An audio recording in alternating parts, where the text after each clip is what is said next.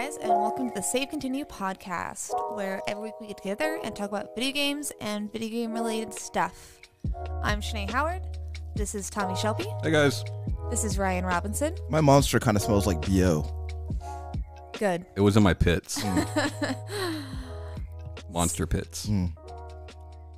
So you guys have any video game related news or any games you're excited about? The only news of any note this week, other than like all the E3 scheduling stuff, which has been relatively standard outside of Sony's absence, is of course more news with Epic, the Epic Game Store. Yep. So there was the whole Rocket League business a few weeks ago, which, you know, it is what it is. They say nothing's going to change anytime soon. Everything changes. Everything changes. Mm-hmm. But yeah, now the PC gaming show is going to be sponsored by the Epic Game Store, which seems to have a lot of people concerned. So I thought that was interesting, and I started looking more into why a lot of PC gamers are so hesitant to embrace the Epic Game Store. I did it day one. Okay, well, what did you gather day one? Nothing. Okay, yeah, it seems to have like. I always thought like it was a matter of convenience and people just didn't want their stuff broken up because that's what it was for me. That's what it sounded like. That's what I thought it was. But apparently it has little to do with that. What it has to do with is PC as a platform has always been about things not really being gated. I see. PC players don't seem to care about where they get their content, right? As long as they can get it. So this is why you don't see people complaining about like Battle.net, right? Or like, I don't know, Origin or whatever, you know. Well, what do you mean by gated then? What does it mean in that context? What it means is that like it has nothing to do with this game's on Epic, so I have to download Epic to play it. What it has to do with is like accessibility. Whereas like with Steam, let's say for whatever reason I don't have a credit card, I can go and buy a Steam gift card with cash and still be able to access games digitally. You cannot do that on on the Epic Game Store, at least not yet. I see. I assume that's something that will come later on down the line, right? Yeah. So it seems like things of that nature is that seems to be people's biggest problem with it. Yeah. Didn't also like a bunch of game developers like pull out of Epic Game Store? So there was a recent sale, like they tried their first equivalent to a Steam sale, and a lot of developers pulled their games for one reason or another, and then promptly put them back up for one reason or another. It varies from developer to developer, but I didn't look too far into that. Yeah, I was reading. But I mean, here's the thing: when you do a big sale like that, right, and that is a big sale, especially considering the small size of the Epic Game Store in its current state, and it's your first time doing that, there's going to be some hiccups, you know. Yeah. It's like with Steam, right? Steam allows devs to set their price, whether that be during a sale or not. That's why, you know, summer sale goes on and you'll still see like certain developers like Nippon Ichi very frequently is like, nope, our games are still full price, you know? Yeah. Yeah. Yeah, because I was reading an article. So like a lot of the games that were going on sale, like Epic was like didn't get the permission from the developers. Right. So they were like, say if like the $60 game was on sale for $50, Epic was like still paying that at $10 to the developer. Right. And that they may or may not have to, right? Like, I don't know what their terms of service is when it comes to the development side of things. So I don't know if they have to either. I don't know the answer for that.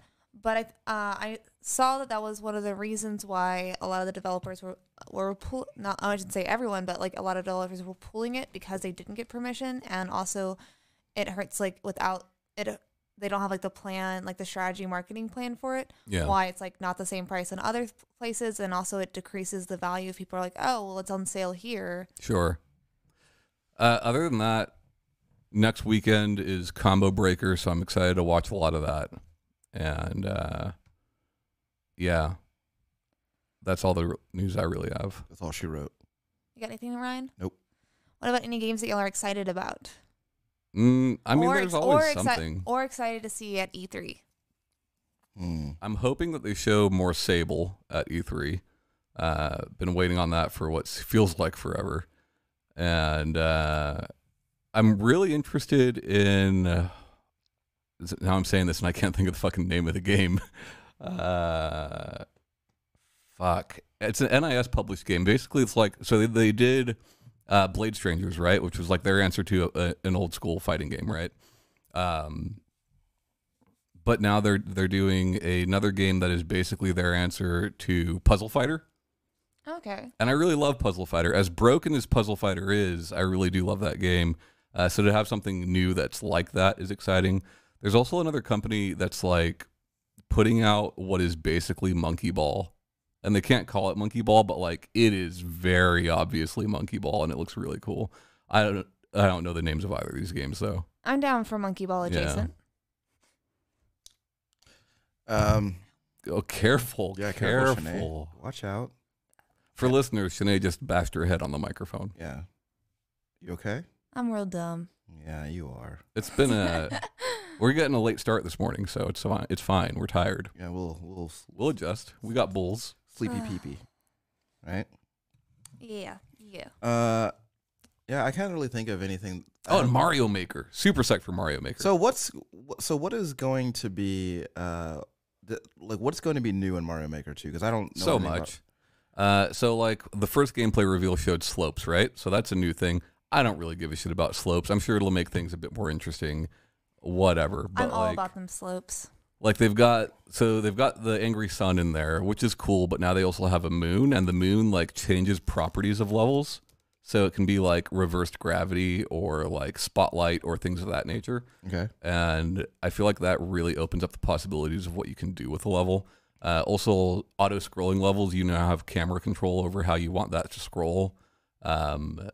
There's more emphasis on switches and things of that nature. So I feel like overall, there's just much more you can do. Cool. Yeah, I'm just excited to find a new game to be excited about. That's not Kingdom Hearts. Yeah, like I'm just Final Fantasy VII Remake? Aren't you excited about that? Something new, like something I don't know about yet. Like something else to like look forward to. Well, I'm sure that you're gonna get. I'm just open to possibilities. Sure. I mean, I think that there will probably be one announcement of a new IP or new entry in something that you hadn't heard about. Yeah. So Ubisoft, they had like alluded to like a new Splinter Cell, but then they came back and said that was a joke. Yeah, it was expected last year. Yeah, but I don't think it was a joke. I don't think it was a joke either for a couple of reasons. And I'd like to see that is something that I'd like to see is announcement of a new Splinter Cell. So like I don't remember if that was a 4chan leak or if that was Laura Kate Dale. I don't remember who leaked that list last year, but every single game on that list was right except for Splinter Cell. Mm-hmm. Not to mention his inclusion in what was it, Ghost Recon? Ghost Recon, Wildlands? Like Ghost Recon, The Division. Yeah, so like I do think it's happening. Yeah. So we'll see. I'd like to also that their new Ghost Recon actually sounds kind of neat. So I'd like to see more of that. So like it's set on like some bad guy's island, right? Yeah. Some like rich bad guy's island. Drone and, Island. Like, and it's got the Punisher in it. It's a in cool concept, but like, man, I wish it was the island of Dr. Moreau instead. That would be cool. Yeah. Because that would actually set you up. If it was the island of Dr. Moreau, that would set you up for like a what do you call it? Like a Vermintide type of co-op shooter, which would be really cool. And then like, I mean, what it could be Shang Tsung's island, which would be fun. Oh man, that would be cool. It could be Gullah Gullah Island. Watch out for those Binyas. Or Gilligan's Island. Yeah. Yeah. I don't know anything. I don't know enough about Gilligan's Island to pick something out of that you can do, but that's all right, little buddy. I get that one. That's really. I haven't really been looking. I haven't really been looking out to the horizon that much lately because like I've had a recent influx of additions to my game collection, so I've kind of been like really entrenched in that. Because your girlfriend's buying you games. Yeah, she actually she's bought me 2 games in the past like month. Yeah. Because she's awesome. Must be She is nice. pretty awesome. She is awesome. Maybe buy Tom some games, you know? You ever think about that? Oh, Are you his girlfriend? Tom, the last time Tom, the last time I bought you a game, it broke. Your machine broke. No, I'm telling her to buy me games. Yes. Oh. Yes. Yeah, man. We'll see. I'll see what I can do. Yeah. But no, like, because she bought me Far Cry New Dawn, which I haven't gotten to yet because I want to finish Far Cry 5 first. And I have Sekiro. I have Days Gone. Nice. I watched a video of a Sekiro mod that replaces the character model, reskins the character model as 2B. I haven't seen that one. It's disturbing. Because it moves weird or what? Yeah, because like it is, it's 2B's character model on Sekiro Man's frame, so like arms are wide out, like really fucking weird, Yeah. I don't like it. Don't do that. And a lot of Mortal Kombat, which I'll get more into in a little bit. This episode or next episode? This one. Okay. This one. And Rage 2. That's the other game she bought me was Rage 2. Yeah. That game is a first person shooter. And that's what I will say about that.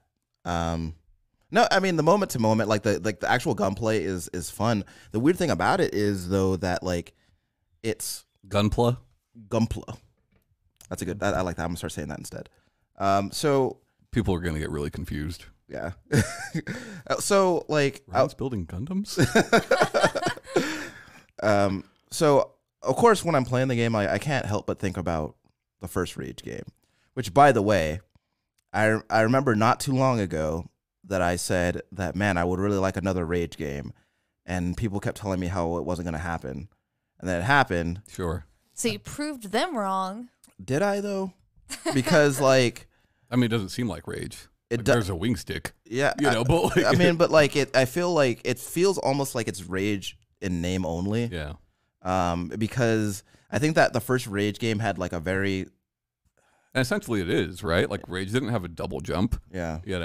Like I think that's really like they make references to characters from the first game, and like some events in the first game, like some characters from the first game are returning. John Goodman. John Goodman is not here. Okay. His daughter is here. So, yeah, Bethany Goodman. Yeah, Bethany Goodman. Good old Beth Goodman. But it just doesn't seem like those two games are even in the same franchise. And that's not to say that's necessarily a bad thing. It's just that like, it's not what you were wanting. It's not what I was expecting. Especially when I think about like a follow up to that game. It's so disparate and it's such its own thing that like I don't even really think it's like it doesn't really feel like a sequel. My biggest question about Rage 2, like what made Rage awesome to me was the AI. Yeah. How's the AI in Rage 2? Dumb. Is it? See, that's what's disappointing because, like in Rage 1, your AI is like doing fucking flips and fucking rushing you. So and doing all this crazy shit. there is one AI thing that I think is actually pretty cool. So one of the enemies is a guy who he has a baseball bat and he likes to take grenades out of his pocket and like bat the grenades at you. Okay. So, but he also, if you throw grenades at him, he'll hit them back at you. I think that's pretty neat. But like other than that, more or less, the enemies are kind of just running at you, and you have like the smaller ones. You're killing really fast, and you have bigger guys who don't really. They kind of just stand there and shoot at you until you kill them. Yeah. So they're not really and that's another thing too is that, so I think that they've kind of tried to further emphasize the open world in this game over what it was like in the first game. But like, there's not a whole lot going on. Like when you're driving around, there's like you'll see stuff sometimes, but like it's largely empty. I feel like that makes sense, but like because of the setting, sure, it's the same thing like we saw with Mad Max. Yeah, but like the weird thing about it is that like stop doing that. You're gonna you do a different setting then. You're gonna happen across you'll be driving and then you'll see enemies like driving in their own cars, right? Yeah. And like there might even be times when like if you're not paying attention, you'll collide with them, and it's almost as if you're not there. I don't know.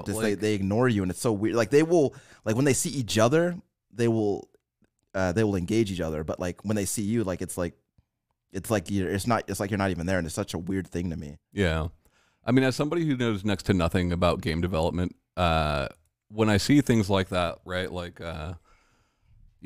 open world's empty because it makes sense for this setting, and then you see that again, open world's empty because it makes sense for the setting. It's like it feels like an excuse, as to why your game doesn't have more shit. Yeah. Well, and this also very like because you have post-apocalypse, which I think is like really in like the Mad Max kind of wheelhouse, but this feels more like post-apocalypse in the way that like Horizon Zero Dawn is. Sure. And so it would make sense because it would make more sense to have more stuff going on in the open world in this particular game. Yeah. And so because of that, like it doesn't make sense given the setting.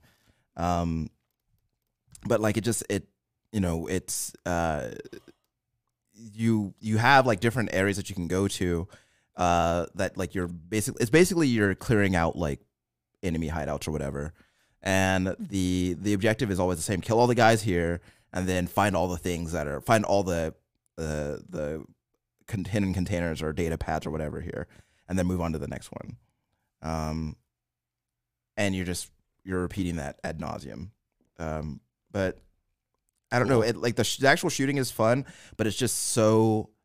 It's like it's the actual firefights are so short that like the moment like you start finding a rhythm in it, then it's over. Yeah, and then you're moving on to the next thing. That could be just because you're early on. Yeah, I mean, I assume you're early on. Well, see, that's another thing. I don't know how much of this game that I've played. Yeah, because whenever I look at the time played in the statistics screen. First, it showed me that I was playing for 2.5 hours, which I know that I've been playing more than 2.5 hours. I look at it again, and it tells me that I've been playing for just over an hour. Yeah. So I'm like, how long have I been playing this game? Forever? Have I never played it? I don't know, but it's all right.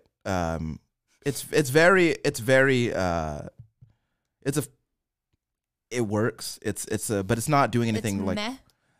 It's just not doing anything remarkable, especially considering how the game was. I feel like the game was marketed in a way that it was going to be very like in your face and loud all the time. Yeah, and it is very much not that. And we talked about it last week, right? Like, I don't think every game needs to do something new and inventive. Sure. But like, yeah, it very much tried to tell its audience that it was going to. Yeah, and one thing that I really can't stand. It's the Peter Molyneux of ad campaigns.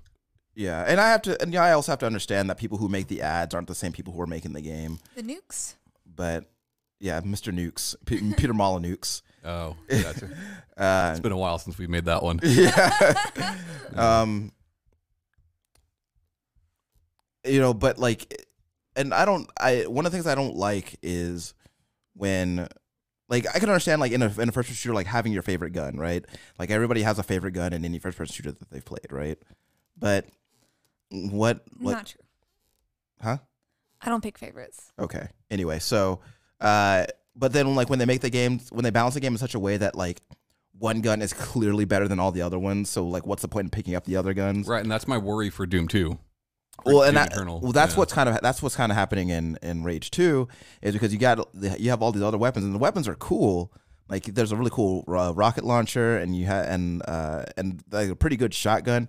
But one of the guns that you get early on is this assault rifle, and like you have these other weapons, but I haven't found a reason to use any other weapon besides the assault rifle. Yeah, and it's just a really weird thing to me. See, and that's like, for me, that's just like variety, right? Like, variety's the spice of life, whatever. But like with Doom Eternal, I worry because the super shotgun has that grapple on it. And when you directly tie momentum and movement to a weapon, it makes me only want to use that weapon. Yeah.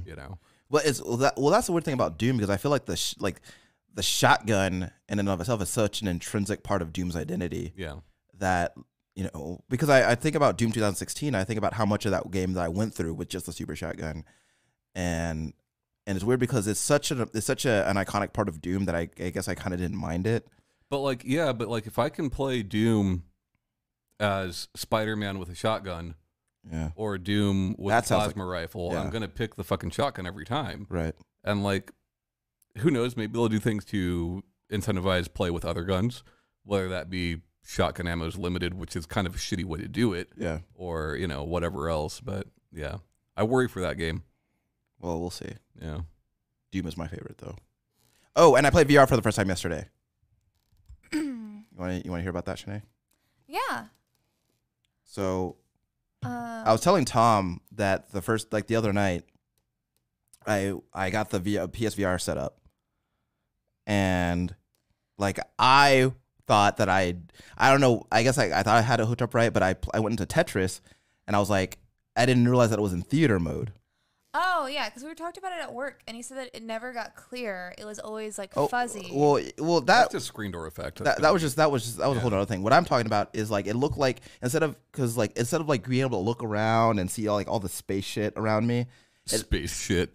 I mean, yeah, right. It was just like it looked like I was just sitting really close to my TV, and I was like, this is lame. VR sucks. But then so I had my girlfriend like try it. I was like, I want you to see if your experience is the same as mine, because I don't know if I was doing it wrong or what.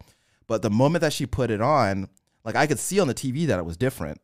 And I was like, it didn't look like that when I played. So I tried it again, and it worked, and I was like, oh, this is amazing. And I was like, what other games are there? So I played Rush of Blood. You know what that is, Shanae? No. So it's basically, you know what Until Dawn is? Yes. Okay. I guess you don't really need to know because they seem different. But okay, so basically it's a it's in the title, Until Dawn, yeah. Rush of Blood. But they don't seem similar at the least. But anyway, so basically it's like you know what Carnival is? They're coming to town. No. Okay. So you're an unnamed person going to some weird carnival for some reason. Okay, yeah. And by the way, I'm talking about Rush of Blood. Oh, not Carnival. Carnival was an arcade-like gun game. Yeah. Okay. So this is a Carnival-like gun game. Oh, okay. And so you're in like a little roller coaster car, and the Carnival guy is like guiding you through the thing, and then guys will jump up and come at you, and you got to shoot them with your guns. And Tom was asking me if I got queasy when I played it, and I didn't get queasy, but like my brain felt weird when the roller coaster started moving, because I knew that I wasn't moving. I knew that I was sitting on my sofa, but it still felt like, I don't know, it was just a weird sensation. Yeah. I had a similar pleasurable sensation. I had a similar reaction whenever I played PlayStation VR. Yeah. And not so much on the passive experience, like that little Shark Tank one. Yeah. Where it's to get used to the parameters and stuff. That one felt a little. I mean, I felt like I had a weird moment. It's like, whoa, this feels so real, but I can feel this ottoman that's next to me. Yeah. But then we played one where I was actually involved, where we're actually playing a game. And that one, I also had just a kind of a surreal moment where it's like, oh, hey, this is not reality thing. Well, one of the weirdest things to me was I was playing Rush of Blood, and I was holding the thing when I pulled my guns up, and it was someone else's arms. It wasn't my arms. And that's such a weird feeling to me. And also I don't know why, but the idea of someone sitting next to you when you're in VR and you're looking right at them. You're looking right at them, but they're not there in the VR, and it's just weird because when they're talking to you, it's I don't know. Your argument against VR is the same as your argument against POV porn. I didn't make an argument against VR. Sure. I just said it was weird. But my argument against POV porn stands. That's not my dick. VR is cool though. Yeah. I enjoyed my time last night. I'm gonna hey, now you should try VR porn. No. All right. That's not my dick. All right. Well, you could just do the cuckold stuff. Maybe they'll eventually eventually they'll have character creation for that, and it could be pretty close to your dick. Yeah. Make it real small. Yeah. Or get that the Age of Conan dick slider. Oh yeah. It was zoop, zoop, zoop, zoop, zoop. But yeah, I was telling Tom, I was like, man, I was trying to talk to my girlfriend about getting some other games, and he's laughing because I was talking about talking my girlfriend into buying video games that I want to play. Yeah. Because I'm gonna try to talk her into Doom, but we'll see. But yeah, that was That's been me. Pretty good. Feeling good about that VR. So, fighting games. Nice segue, Shanae. Yeah. Ryan and I, over the past few weeks, have been playing a lot more fighting games, not so much together. And we did play some MK11 together when that first came out, but that was fun, by the way. Just kind of on our own. And we did a fighting game episode a few years ago, but we just wanted to come back around to it, I guess, new perspectives or whatever. I've been playing mostly Vampire Savior or Darkstalkers 3, as well as Third Strike. I've never actually played Darkstalkers 3. Like, I just know about it because of the MVC games. Yeah. So I think that's most people, you know. Yeah. Fair. But so what is the, I mean, I know it's a fighting game, but like, what is like the gameplay style of it like? Is it more like a Street Fighter? Or it like, can you strafe like in Tekken? Is it like fast paced? No, it's 2D. Okay. It's really interesting, right? Because like it's a series that I played in the 90s when I would happen upon it at an arcade or a Pizza Hut or whatever, right?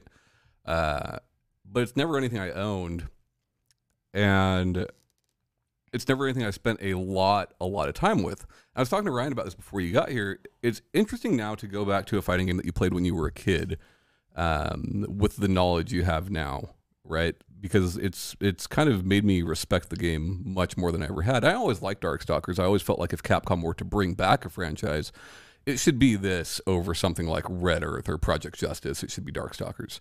But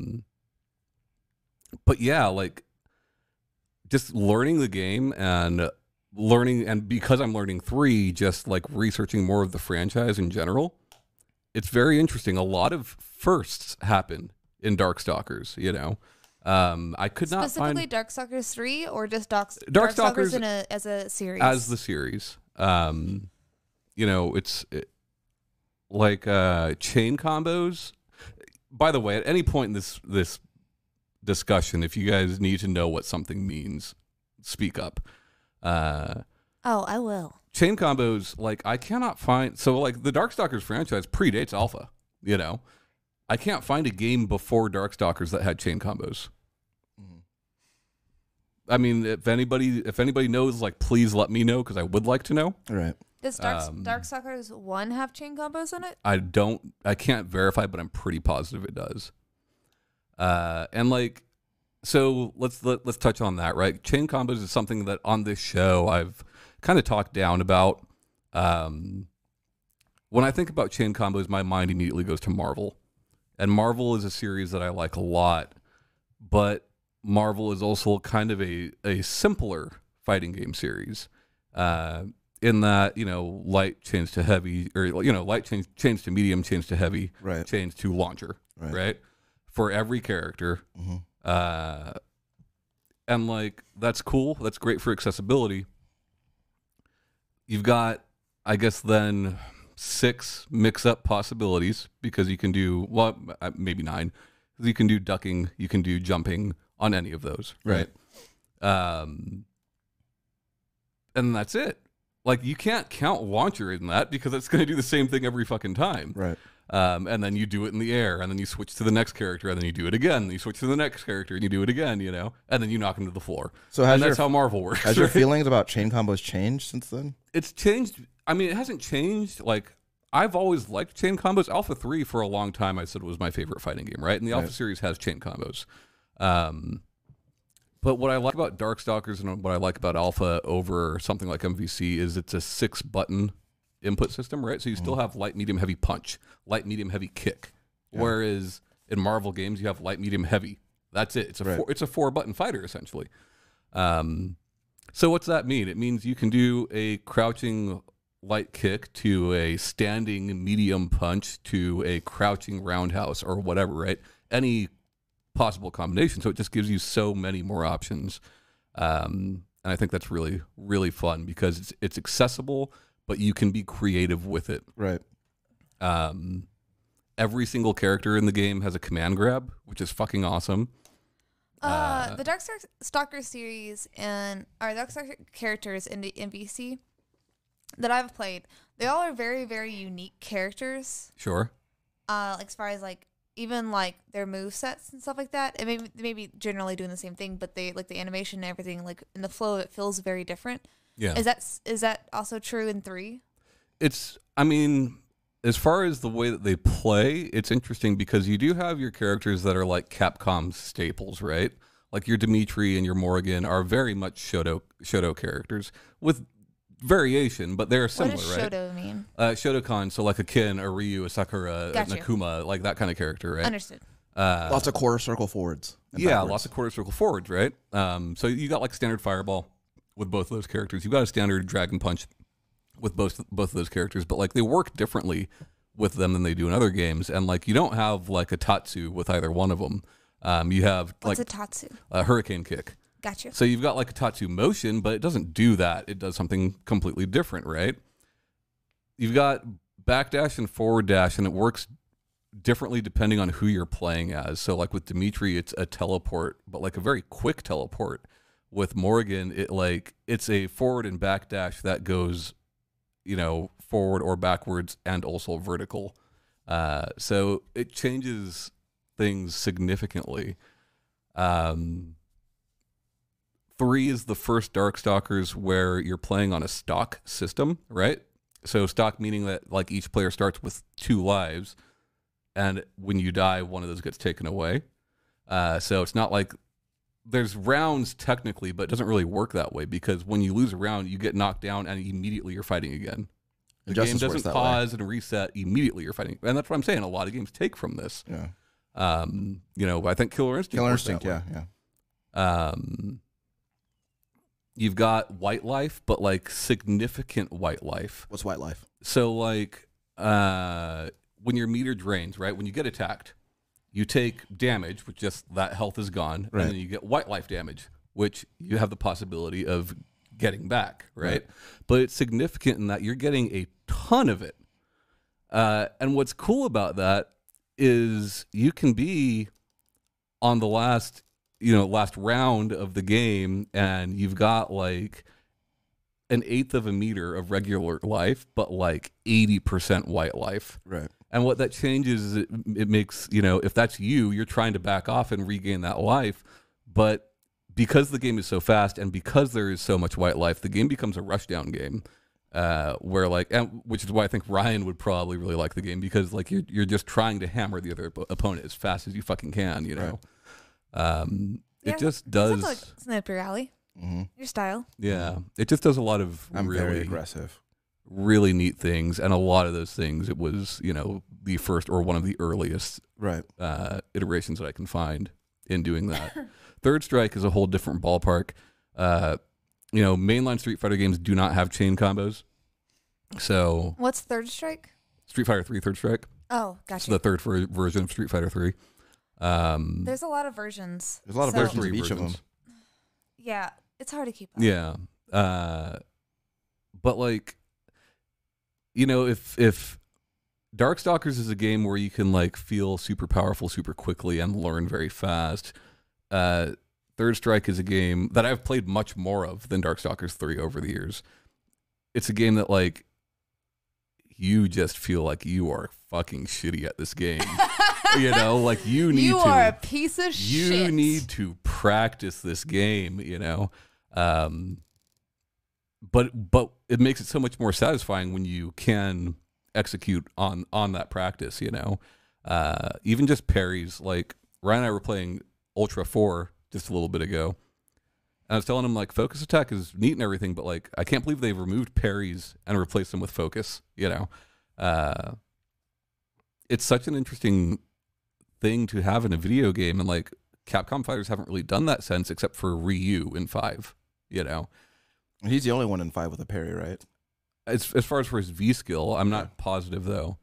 But even so, even putting it back, like I guess that's why I'm going back to these older fighters, is that fighting games have wanted to bring in a larger audience, which makes sense. And to do so, they've all become simpler. All of them, and that doesn't mean they're not fun. I've had a lot of fun with 5 over the years, but I feel like I want something that's going to push me to become a better player, you know? So, like, for instance, when Street Fighter Anniversary Collection came out, although its training options are very, very limited, you can record dummy settings and all that, right?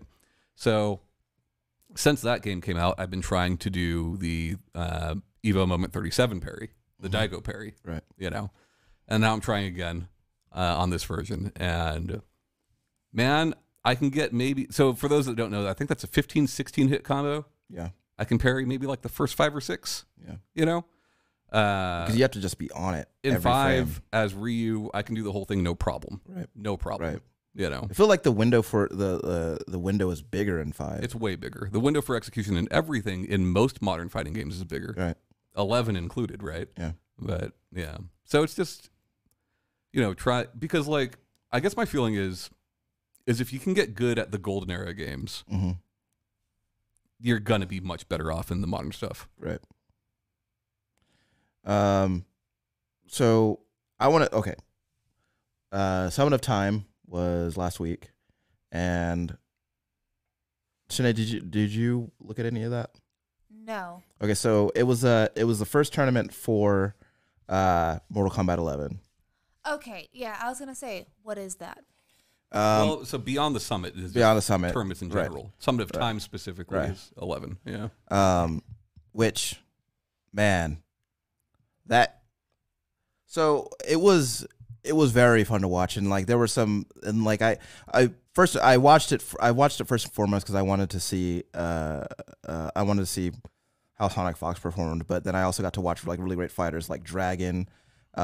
Which Dragon is just his like I didn't like that was one of the things that I took away from Summit of Time is that these characters were doing things in Mortal Kombat 11 that I didn't know that these characters like they were doing combos that I didn't know that these characters were capable of. And watching a lot of that was just like it was just really it was really inspiring, especially considering that I feel that Mortal Kombat 11 has been, as far as an experience for me, has been one where probably the most beneficial to me as a fledgling fighting game fan, specifically in the way that it kind of explains the foundations of what you're doing. And even still, I feel like I have like a long way to go. There's stuff that they don't lay out all the way, right? But they give you some basics there. And what the thing about it is like watching this stuff and spending like 2 or 3 hours at a time in practice mode on Mortal Kombat 11, doing online match here or there. It's like the more it's so strange because before, like I feel like maybe 10 years ago, like all the stuff would have been intimidating to the point where it was just impregnable to me. I just wouldn't have been able to get into it. But now it's just like the more terms I hear, the more stuff that I see, like the more I'm inspired to like get in there and practice and learn. And it's just, and then like I'll spend like, I mean, you're definitely like seeking education more than you used to. Yeah. Like over the past week, you've asked me what this term or that term means yeah, more so than you ever have. For example, like I never until like recently, I never heard the term neutral before. Yeah. And neutral is basically like, I was like, educate me. well, I think it's from a normal standing motion. You can also have like neutral jump, which is like a straight up jump. Yeah. You know? Okay. So, gotcha. So like for example, like the context that I had heard it in, because when I was watching Summit of Time, is the announcers would regularly talk about Cassie Cage's neutral. Yeah. They were like, say she's got the best neutral in the game, and I was like, what the fuck does that mean? Yeah. Wait, how do you have a better neutral than another character? Your attacks at neutral are better. Oh, okay. I was thinking like neutral just means like you're not moving, you're just standing there. No. Yeah, got it. So now. neutral just means like doing a thing without a directional input. Yeah, got it. Okay. Which is funny. Like Ryan asked me to explain it to him. I pretty much explained it to him in that way, except that like, you know, I told him it's like jab standing still versus jab walking forward. In most games, it's going to be the same attack, but in a lot of games, it's not. Yeah. You know. Like in like a Tekken or a Soul Calibur, it's going to be completely different, you know? Yeah. because just to reiterate, like basically the 90% of the fighting game experience I have is either MVC or Tekken. Yeah. To be honest, I don't think I've ever actually played Street Fighter, like besides an arcade machine. Yeah. Sure. But it's just like it's a fulfilling progression in a way that I haven't felt in like any other kind of video game. Was Hungrybox at Summit? No. Okay. I thought I saw him there, and I was like, "That's really weird." I mean, he might have been there, but I don't think he competed. Okay. Yeah. I thought I saw him there, and I was like, "This guy plays Smash. What the fuck's he doing here?"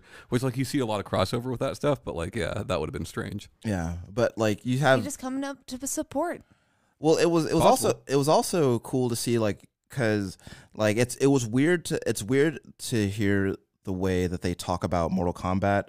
Well, not Mortal Kombat exactly, but like people who play Mortal Kombat, because like they had players there like Tyrant, who had been competing in Mortal Kombat since 9, and but like when you hear people talk about like people who've been competing since 9, that is considered like this is this old school guy versus this guy who started with X or 10, right? And he's like a whole new generation. It's weird for a franchise that is as long as Mortal Kombat is.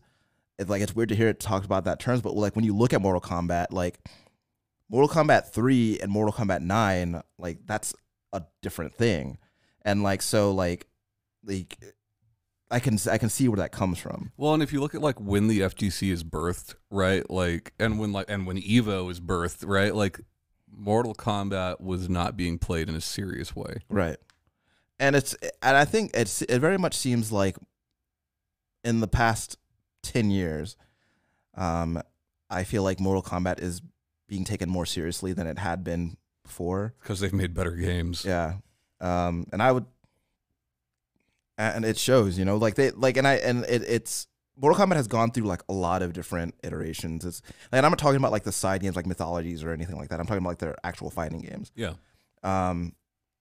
Like to watch them go from 2D fighter to 3D fighter back to 2D fighter. Yeah, and 3D fighters that use the exact same character structure, right, across every character except Motaro. Yeah, you know, like watching them do that, and then come back to 2D fighting, and like you know make the best games that they've ever made is just it's a really cool thing to see. But like, you know, I was saying, like the progression that I've seen in myself, like, because I used to play like a lot of Battlefield and like a lot of shooters like that, and like that progression was rewarding only in that I was unlocking shit, and like I was like, I gotta get that next weapon, I gotta get that next skin or whatever, right? And Mortal Kombat does the same thing. Yeah, but like the progression I feel comes from like I can pull off this combo now.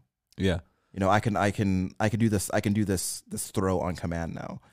Whereas like with Battlefield, like I'm always going to be able to pull the trigger and make the gun shoot, right? Right. And what's interesting about that is like, because fighting games have become more forgiving, and a bit stripped down in mechanics even, I wonder like if we had an older Mortal Kombat for you to go back to, which I guess we do. We've talked about going back to 9. Yeah. Right.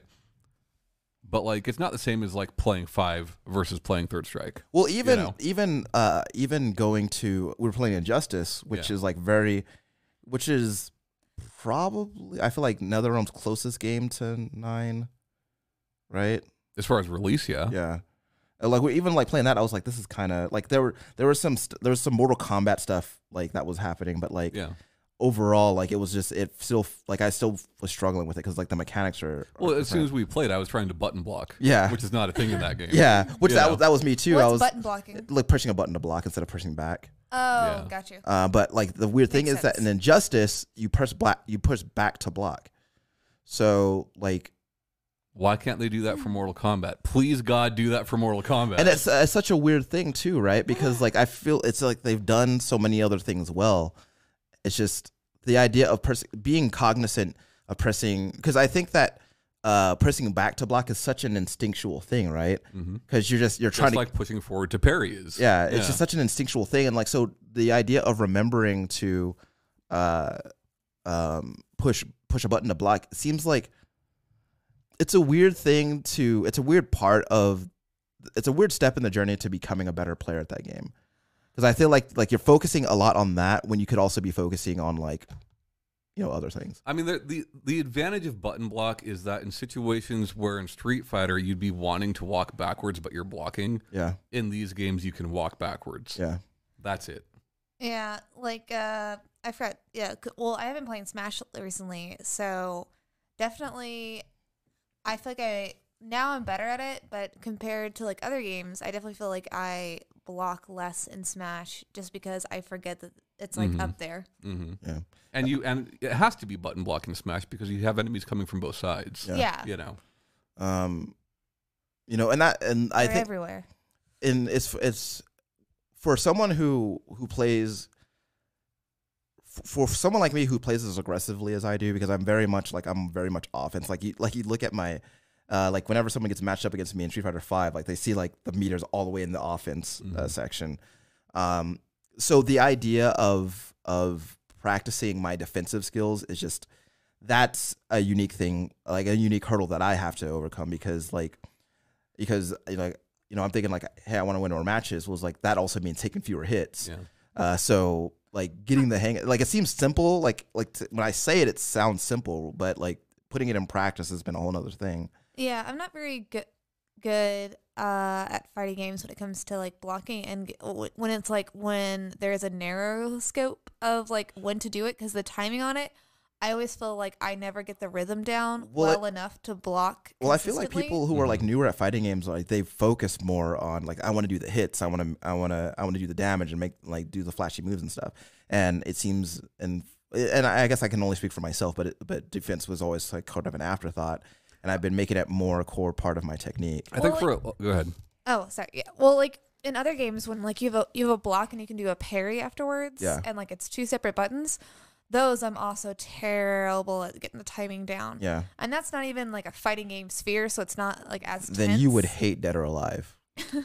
I think like the biggest problem with that, and a problem for newcomers into fighting games in general, is that we have very bad single player games. Sure. When it comes to fighting games, like across the board. And I'm talking about mechanically. I'm not talking about Injustice 2 story mode or anything. That's great. That's great.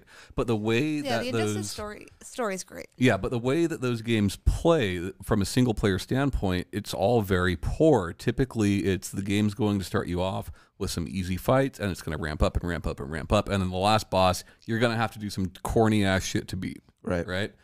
That's the way it's been since Street Fighter 2. You know, but like Skullgirls. So I'm recently starting to play Skullgirls. Oh, I played Skullgirls. And Skullgirls single player is very much the same thing in that like the last boss is just kind of ridiculous. Yeah. But like it has a progression through its single player mode that teaches you mechanics of the game. So the first person you're fighting is going to zone like a lot, you know. I think so. That's why I like Skullgirls is not just the fun designs and the fun characters. Yeah. Explain what zoning is real quick. It's like a keep you away, like distance yourself sort of thing, right? Like so, like projectiles typically. If you want to watch a lot of zoning, watch Sonya versus Sonya. Yeah. So like, it's doing that, but it's doing that not to be annoying or to be frustrating. It's doing that to teach you that in order for you to come hit this character, you're going to have to jump over all of these or duck underneath every single one of these, or maybe your character has a move that gets you past that. Sure. Right. And it progresses from there. So the story mode teaches you how to play the game. Training modes are great. And I feel like tutorials have become better in games than in fighting games than they ever have been. Guilty Gear Xrd has like the best fighting game tutorial ever. Mortal Kombat 11, again, great tutorial. But like when you're sitting there playing a tower, it's the same bullshit it's always been, you know? So I feel like fighting games need to do better at that. And I understand they haven't done that because they were birthed in the arcade, right? They're made to take your money. But like games like Skullgirls or games like any NetherRealms games have no business doing that. Those games are made for console. Yeah. You know? It's funny because like even with Mortal Kombat's Origins in the arcade, like there's like even now, 25 years later, they're still prone to some arcade trappings. Which, like I mean, I beat Shao Kahn in 9 the same way as I beat him in 3. Which and I take issue with that because I think that a lot of the time, and I'm not just talking about fighting games. I think that a lot of the time the single player game is meant as a means of preparing you for multiplayer portion of the game. And I think that like when you have a character in the game who you beat by finding a way to cheese him to death, like that's like poor preparation, I think. Right. Because like the way I beat Shao Kahn is not going to be the way I can beat any other character unless they're as bad at the game as I am. And it's good, but like you should have like a fight in the middle of the game that is like that. Yeah. Because you're going to fight players that just throw fireballs. Right. You're going to fight players that just do the heavy hammer attack or whatever, like it's going to happen. So you should learn that. Yeah. But like the single players in general just need to improve. Yeah. And I think, because you can spend as much time as you want in training mode, right? Yeah. Hours and hours and days and weeks and months, right? But like you might learn, like the problem I have with fighting games is I can learn crazy shit, but then execution like putting in practice, like when you're in pressure of someone who's actually hitting back. Exactly. And that's something that I've run into also, and because I told you that I told Tom that I was that I decided that I was going to try to main Johnny Cage in Mortal Kombat 11, and JC. Yeah, he's pretty great, but in actual practice though, like when I'm actually fighting against another person, I mean, I learned that, like in training mode, I'm like, hey, this is great, I can do this. But like when I'm actually fighting another person, I learned that like Johnny Cage he's not really my style of gameplay. So like it's kind of going back to the character select screen and finding someone who really is, because he's not like aggressive, and his moveset isn't aggressive in the way that I play. So like actually having to go back and find that, and I again, like Tom said, I can go into the training mode for hours and weeks with anybody and feel like this person is gelling with me, but then as soon as I get into an actual match, then it falls apart. So it's been a process of going back and finding who's really the style that I want to play as. The answer is Cassie Cage. And I think that would have been true before. Is that the one that has a great neutral? Apparently. So going back to Summit, so I watched quite a bit of it. Not all of it, but quite a bit of it. Yeah. I watched all of the top 8. Sometimes that game's fun to watch, and sometimes, holy shit, is it boring to watch. Which I predicted, man. Like watching Sonya, like zoning Sonya, right? So for those that don't know, in most Capcom and SNK fighters, I think Killer Instinct works differently. Projectiles, they eliminate each other, right? If both players shoot a fireball and they hit, they disappear. In Mortal Kombat, projectiles go through each other. Yeah, unless you do meter burn, and then one projectile will eat the other one. Right. So this change. Well, it eats one attack, right? Of the better projectile, but like. It's interesting because it changes the zoning game, right? Like old Street Fighter games, like Street Fighter 2, are oftentimes about zoning. You see a lot of players throwing fireballs back and forth, right? Right. But it can be a bit more entertaining because eventually somebody's going to break that. Right. Whereas here, watching two Sonyas throw the rings back and forth and going through each other, really boring. Like what it becomes is projectiles going at the same time. And then the players either ducking or jumping to not be hit. Right. It's fucking boring. And then Jackie's boring to watch too, because like at a high level, right? I feel like Mortal Kombat is a better game to watch at a lower level almost.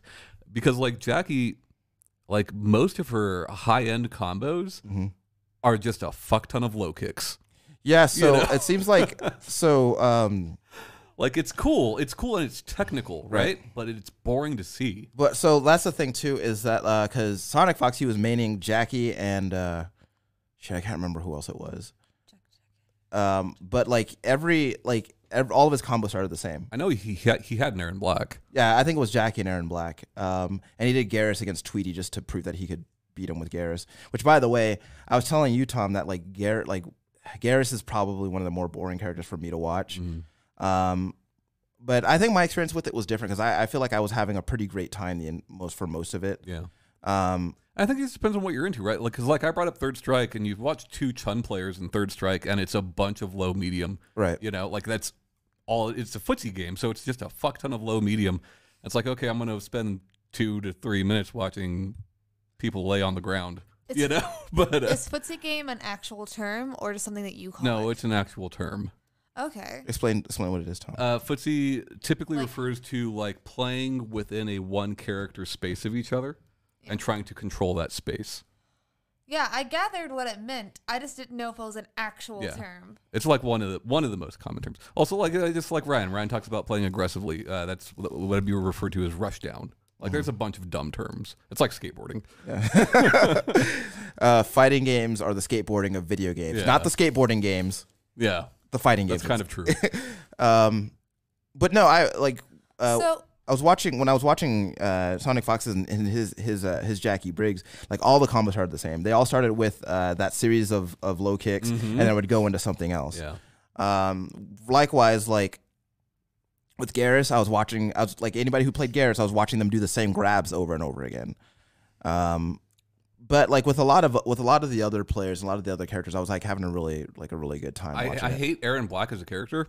That's a fun character to watch. Yeah. You know.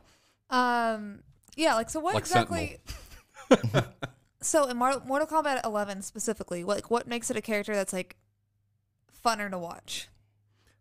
When I watch a fighting game, I want to see action, you know? And like a bunch of low kicks is kind of boring. I can appreciate it in Third Strike because it's a game I'm more knowledgeable about, right? You know? But you have to understand that the people watching this, much like the people watching football, are not like super well versed or knowledgeable on these games. Right. They don't know that what they're doing is more technical than all this flashy shit. Right. You know? Yeah, because some games are very flashy, but I still are very boring to watch. Like a lot of the BlazBlue. Well, it's like Marvel, right? Marvel is super fucking flashy, but most of that shit's pretty simple inputs. Yeah. You know? Or like, especially like Dragon Ball. Like, Dragon Ball is a great game. Dragon Balls can be so boring. And it's extremely fun to watch, but man, is that like, not only are we going to have chain combos, but we're going to have 1-button auto combo. Yeah. You know? Yeah. Like, I don't know. But I don't know. I think that because Tom was talking to me about how there are fighting games that emphasize excitement versus fighting games that emphasize skill, and he made it a point to mention that Mortal Kombat 11 is very much the former. I think Mortal Kombat is a series, right? Yeah. Like from the first Mortal Kombat, which they put out to monetize off of Street Fighter's success. Like, what is a fatality? Right. You know, like, yeah, it has no effect on the game. It's there for excitement. Sure. Yeah. I mean, they didn't just create that sweet theme song for no reason. That was well after, but you are correct. I mean, but I think, you know, a point could definitely be made for that, especially like watching this tournament. Like there were, like, I think that if you are a fighting game player who is like very prone to shit talking, then like Mortal Kombat is very much in your wheelhouse. Sure. But it's like you know, like Battle by the Bay. I don't know, but I would guarantee there was no Mortal Kombat there. Yeah. You know. So, yeah, because I brought up when Fox fought against Tweety, because they were both using, because Tweety had I think he had beaten Fox before at another tournament and told him to choose a different character, and then so like Fox got good with Tweety's main character and beat him. So this is who you're liking to watch is Sonic Fox? Yeah. Okay. And like what the point I was making is like I think that Mortal Kombat is very conducive to like if you want to like really taunt somebody, then like I feel like Mortal Kombat gives you ways to do that. Specifically in that match when Fox Fox had beaten Tweedy to the point where it was like the finish him came up. Fox did a mercy, which gives the other opponent some of his life back to give him a chance to try and win, and he beat him again. Yeah. And I think that if you I didn't know it did that. That's really funny. Yeah, and I think that if it's you've already won and you can let them have another chance. Yeah, and then just beat them again. And I think that if you have the kind of personality that Fox has, which is he seems like a nice enough guy, but he's also like in a competitive sense, he talks a lot of shit. And I think that if you have that kind of personality, then like Mortal Kombat like gives you the means of like really playing to that. He needs to be careful though. Yeah. Like he's lucky because he's well liked right now. Yeah. I think a lot of it stems from his him winning and his speech at the Game Awards. Like that's when you really saw people start talking about him, which he's been around for much longer than that. Sure. But like look at Leffen, right? Like Leffen beat all 5 Smash gods and was banned because he talks too much shit. He was banned for like a year. Which is weird. Based on, I don't know a whole lot about the Smash community. Yeah. But I will say that from what I've seen, I'm speaking for myself, they seem like a very volatile bunch. So I think it's because like I'm not going to say anybody has the right to be that way. Yeah. I do think Leffen's a fantastic player, and he doesn't just play Smash. Like I think he won DBZ not too long ago, which is a really weird transition to make. But like that community, as far as FGC and tournaments goes, has had to do so fucking much to play their game. Yeah. And like that would probably make me a little bit aggressive too, and I will say that. What do you mean? Okay, so if you think about like Smash at EVO, right? Smash Melee comes to EVO, and I don't remember exactly why it was. I think it was a vote. Mm-hmm. Yeah, it was a vote. I think it was a vote. It was a vote. Smash comes to EVO. It's there for 1 year. They're booed. They're not back for like several more years, right? Why do they get booed? People are that way. It's like because there's like it's like when Halo was at EVO. Is it because it's divisive because like some people don't consider Smash to be a fighting game. I mean, look at all of the non-traditional fighting games that have been at EVO, right? Halo was there, booed. They were there for 1 year, never back again, right? Melee, same thing. They came back eventually, but they had to fucking fight to come back. Yeah. Mario Kart, same thing. There for 1 year, never again. You know? I mean, first of all, when Smash is at EVO, you've got Nintendo banning it. They're like, nope, you can't stream any of this, and you can't even have our game there. Yeah. And then the Nintendo fans are like, fuck that, we want to see Smash. So then that same day, Nintendo comes out and is like, oh, okay, you can have Smash there, right? They've sponsored it every year since then. Nintendo has sponsored it every year since then, right? Like Nintendo is really weird about letting other people look at their stuff. Smash Brothers and Melee specifically has gone through a lot to be accepted by this community, and now they're not there, right? Now they're not there. Like Leffen won last year, they're not gonna, or last year, the year before, they're not going to be there anymore. Like Melee's not going to be there anymore as a main game.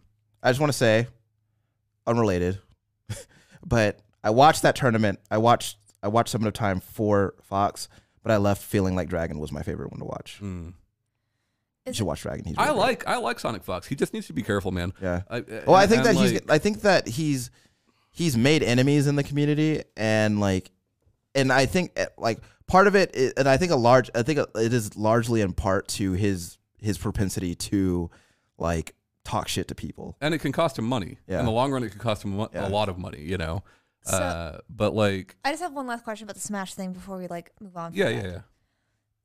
Like, so what are the things people say? Because the only thing I can think of is because it's like has a, I guess, like more mass appeal than some of the other fighting games. Is that why they don't take it seriously? I think it's just people. It's just not traditional enough for some people. It's not traditional, and when you look at like the way that commands are done, the way that commands are done in Smash is so different from the majority of other fighting games, and so much simpler. But by nature, it has to be. Yeah, no, it doesn't. It doesn't. Why? How come by its nature it has to be? Well, I was thinking more of it's like a Nintendo product. It's supposed to be mass appeal. It's supposed to be like everybody can pick it up and play it. Cause that's what I agreed. That's sure. I thought you meant as far as like gameplay, the way. That no, because you have Ryu there, and his Hadouken works the same way, doesn't it? Yeah, I mean now it does. It was kind of different when he was first introduced. You could still do a quarter circle, right? Yes, but like it's just like it doesn't matter what character you are, you know how to do every single move that they have. Right. You know, or you can figure it out in less than 2 minutes. Yeah. And I think that's why. You know, I mean, even to come back, right? To come back to Evo, they had to like raise the most money for breast cancer or something like that. Like it was a competition between different communities, and Smash Melee raised the most money. You know, like, which is a great thing, obviously, but like, you know, they've really struggled to be there, and now they're not there. I mean, Ultimate's still there. Yeah. You know, but like a lot of wait, is Melee not there now because Ultimate is there? I think it's not there now because its time's up. Yeah. I mean, even like MVC2 was there for fucking years. Like how old is Melee? Like it's got to be like 15. I don't know, it's fucking old. Yeah. But you know, there's a lot of players, a lot of pro players that don't want to play Ultimate. Yeah. That think Ultimate's a bad game. Yeah. You know, so I get where they're coming from, and I get where the FGC's coming from. If we're being quite honest, I like Smash Brothers, and I do think it's a fighting game. Yeah. So is Rising Thunder. I don't want to play that. I'm sure there will still be plenty of Melee tournaments to be had. Sure. I mean, but there's Combo Breaker next week. Melee's going to be there for sure. Yeah, but I guess there's a level of prestige that comes with being at Evo that, you know, that they felt they had earned, and they did earn it, and it was there for a long time. Yeah. They earned their place at Evo probably more than any other community. This is my perspective is just like, you know, who does it hurt for Melee to be there, or for Smash to be there? It doesn't hurt anybody, but it costs money.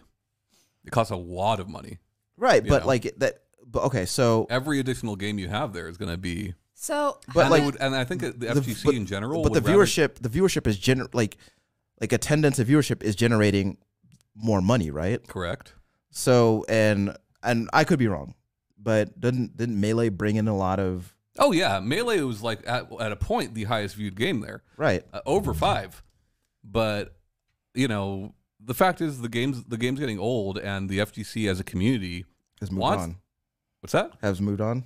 No, it's not that they've moved on. I mean, like Combo Breaker is happening next week, and they're going to have Vampire Hunter, right, or Vampire Savior. Like it's going to be there. It was there last year, but like. I feel like the FGC and specifically Evo would like to give, you know, viewership to some of these lesser known games that are equally as good. Right. You know, like Cross Tag Battle. People had a lot of problems with Cross Tag Battle being there last year, but like it has proven itself to be a very complex, competent fighting game. Right. That doesn't have enough eyes on it, you know. You know, why Skullgirls isn't there, I'm not positive. I mean, I know why, because like Melee made more money than Skullgirls, but like as far as for breast cancer, but yeah. I mean, again, I guess I don't know why I feel like I need to put this qualifier in there, but it's great that they raise that money, but like it just doesn't seem like the right metric by which you should gauge the potential viewership of a fighting game or the potential appeal of a fighting game. Well, it's not, right? And like people that say Evo's bigger than it's ever been are wrong, right? Attendance and viewership goes up and down and up and down. But like I kind of, if you look at the people that run Evo and the people that started Evo, I feel like you kind of let them do what they want to do because it's like Evo and Street Fighter 4 are why fighting games are not dead. Right. You know? Right. I mean, not completely, but think about what Street Fighter 4 did. Yeah. You know, like when Street Fighter 4 came out, it was just like, I think that prior to that game, like people always just knew that fighting games were there, but they were like, they were there amongst fighting game fans, right? Like fighting game fans played their fighting games, and fighting games had become essentially what point and click adventures were. Yeah, and they just like they were there, but like nobody talked about them. And then like Street Fighter 4 comes out, and just like it just changes everything up. Yep. And you know, I think that fighting games as a platform, like huge debt is owed to that game, I think. Oh yeah, I mean, if you all three, I say all three because there's been 5. Street Fighter 2, Street Fighter 3, and Street Fighter 4 have done so fucking much for fighting games, right. You know, and it's just like obviously Capcom Cup is there now, right? People seem to forget Capcom has not always endorsed Evo. But like Capcom Cup is there now. And a lot of people are just like, yeah, you know, Capcom can have whatever game they want, even if it's shitty, because they put so much money into it. And it's like, well, then why wasn't Infinite there? Yeah. You know, like, yeah. Because they recognize this is not a good game. Let's not have it here. Right. You know, I think that Evo does much more good than harm. Yeah. And I prefer to watch Combo Breaker to Evo, but, you know. Yeah. Need more Power Stone. Capcom, bring back Power Stone. And Rival Schools. And Rival School, yes. And Darkstalkers. Bring those games back. And you could even bring back Red Earth. If you want. But your choice. But Power Stone is at the top of my list at this point. So, do you got any closing thoughts? No, not really. I mean, it's just what we've been into over the past couple of weeks. So we wanted to kind of just carry on about it. Challenge yourself. Play a fighting game. You might surprise yourself. Yeah. So, we're doing video game voice actors again. Oh God. I don't know their name, Shanae. Tom wins. No, you do better at him than in this game. Better at me? Yeah, I'm gonna do better at you, Tom. Shut up. All right. So if you're not familiar, I'm gonna name games, and then if they name need games. it, they'll name characters. But the voice actor has been in all of the games. All right, I'm ready. Halo. Jason Statham. Super Princess Peach. Mario Tennis. A lot of Mario side games. Charles Martinet. Left 4 Dead. And Saw. Saw. Danny Glover. Is Danny Glover? No. In Halo, this person played Cortana. Oh, Jen Taylor. Yep. She was also Zoe in Left 4 Dead. Yes, she is. Okay. Do you want me to just automatically say the character names? No. Okay.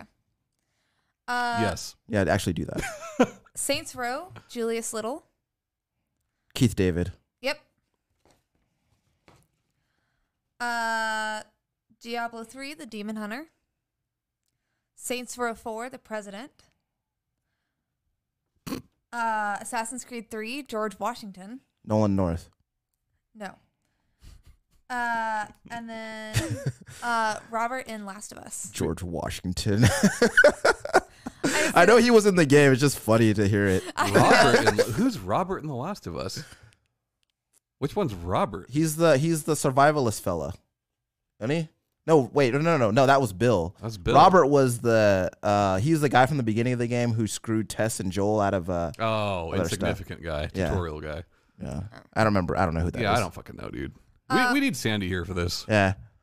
Robert Atkin Downs. Oh, he was in Metal Gear Solid. And then this one, Duke Nukem. John St. John. Yep. I win. I better at you, Tom. Deacon Saint, what's his name? It's John. Yeah. Also, that guy's a bad character. Nah, he's all right. Yeah, he sucks. So yeah, if you want to let us know how you feel about Smash being at EVO or your thoughts on Mortal Kombat 11, at us. I don't want to hear what you think about Smash at EVO. I do. But yeah, you can obviously listen to us on whatever you're listening to us on. And I don't want you to listen to us. I do. Damn it, Tommy, go take a nap. But yeah, this has been the Save Content. You know, I might not need a nap if I had that extra hour. I'm sorry. I slept through my alarm. Yeah. It's my fault. Yeah. It's okay. I offered you a Red Bull. I got one here. Yeah, well, I offered. Sure. Well, that's all right, Shanae. I'm not mad at you. We'll see you next week. Bye, guys. Bye. Bye.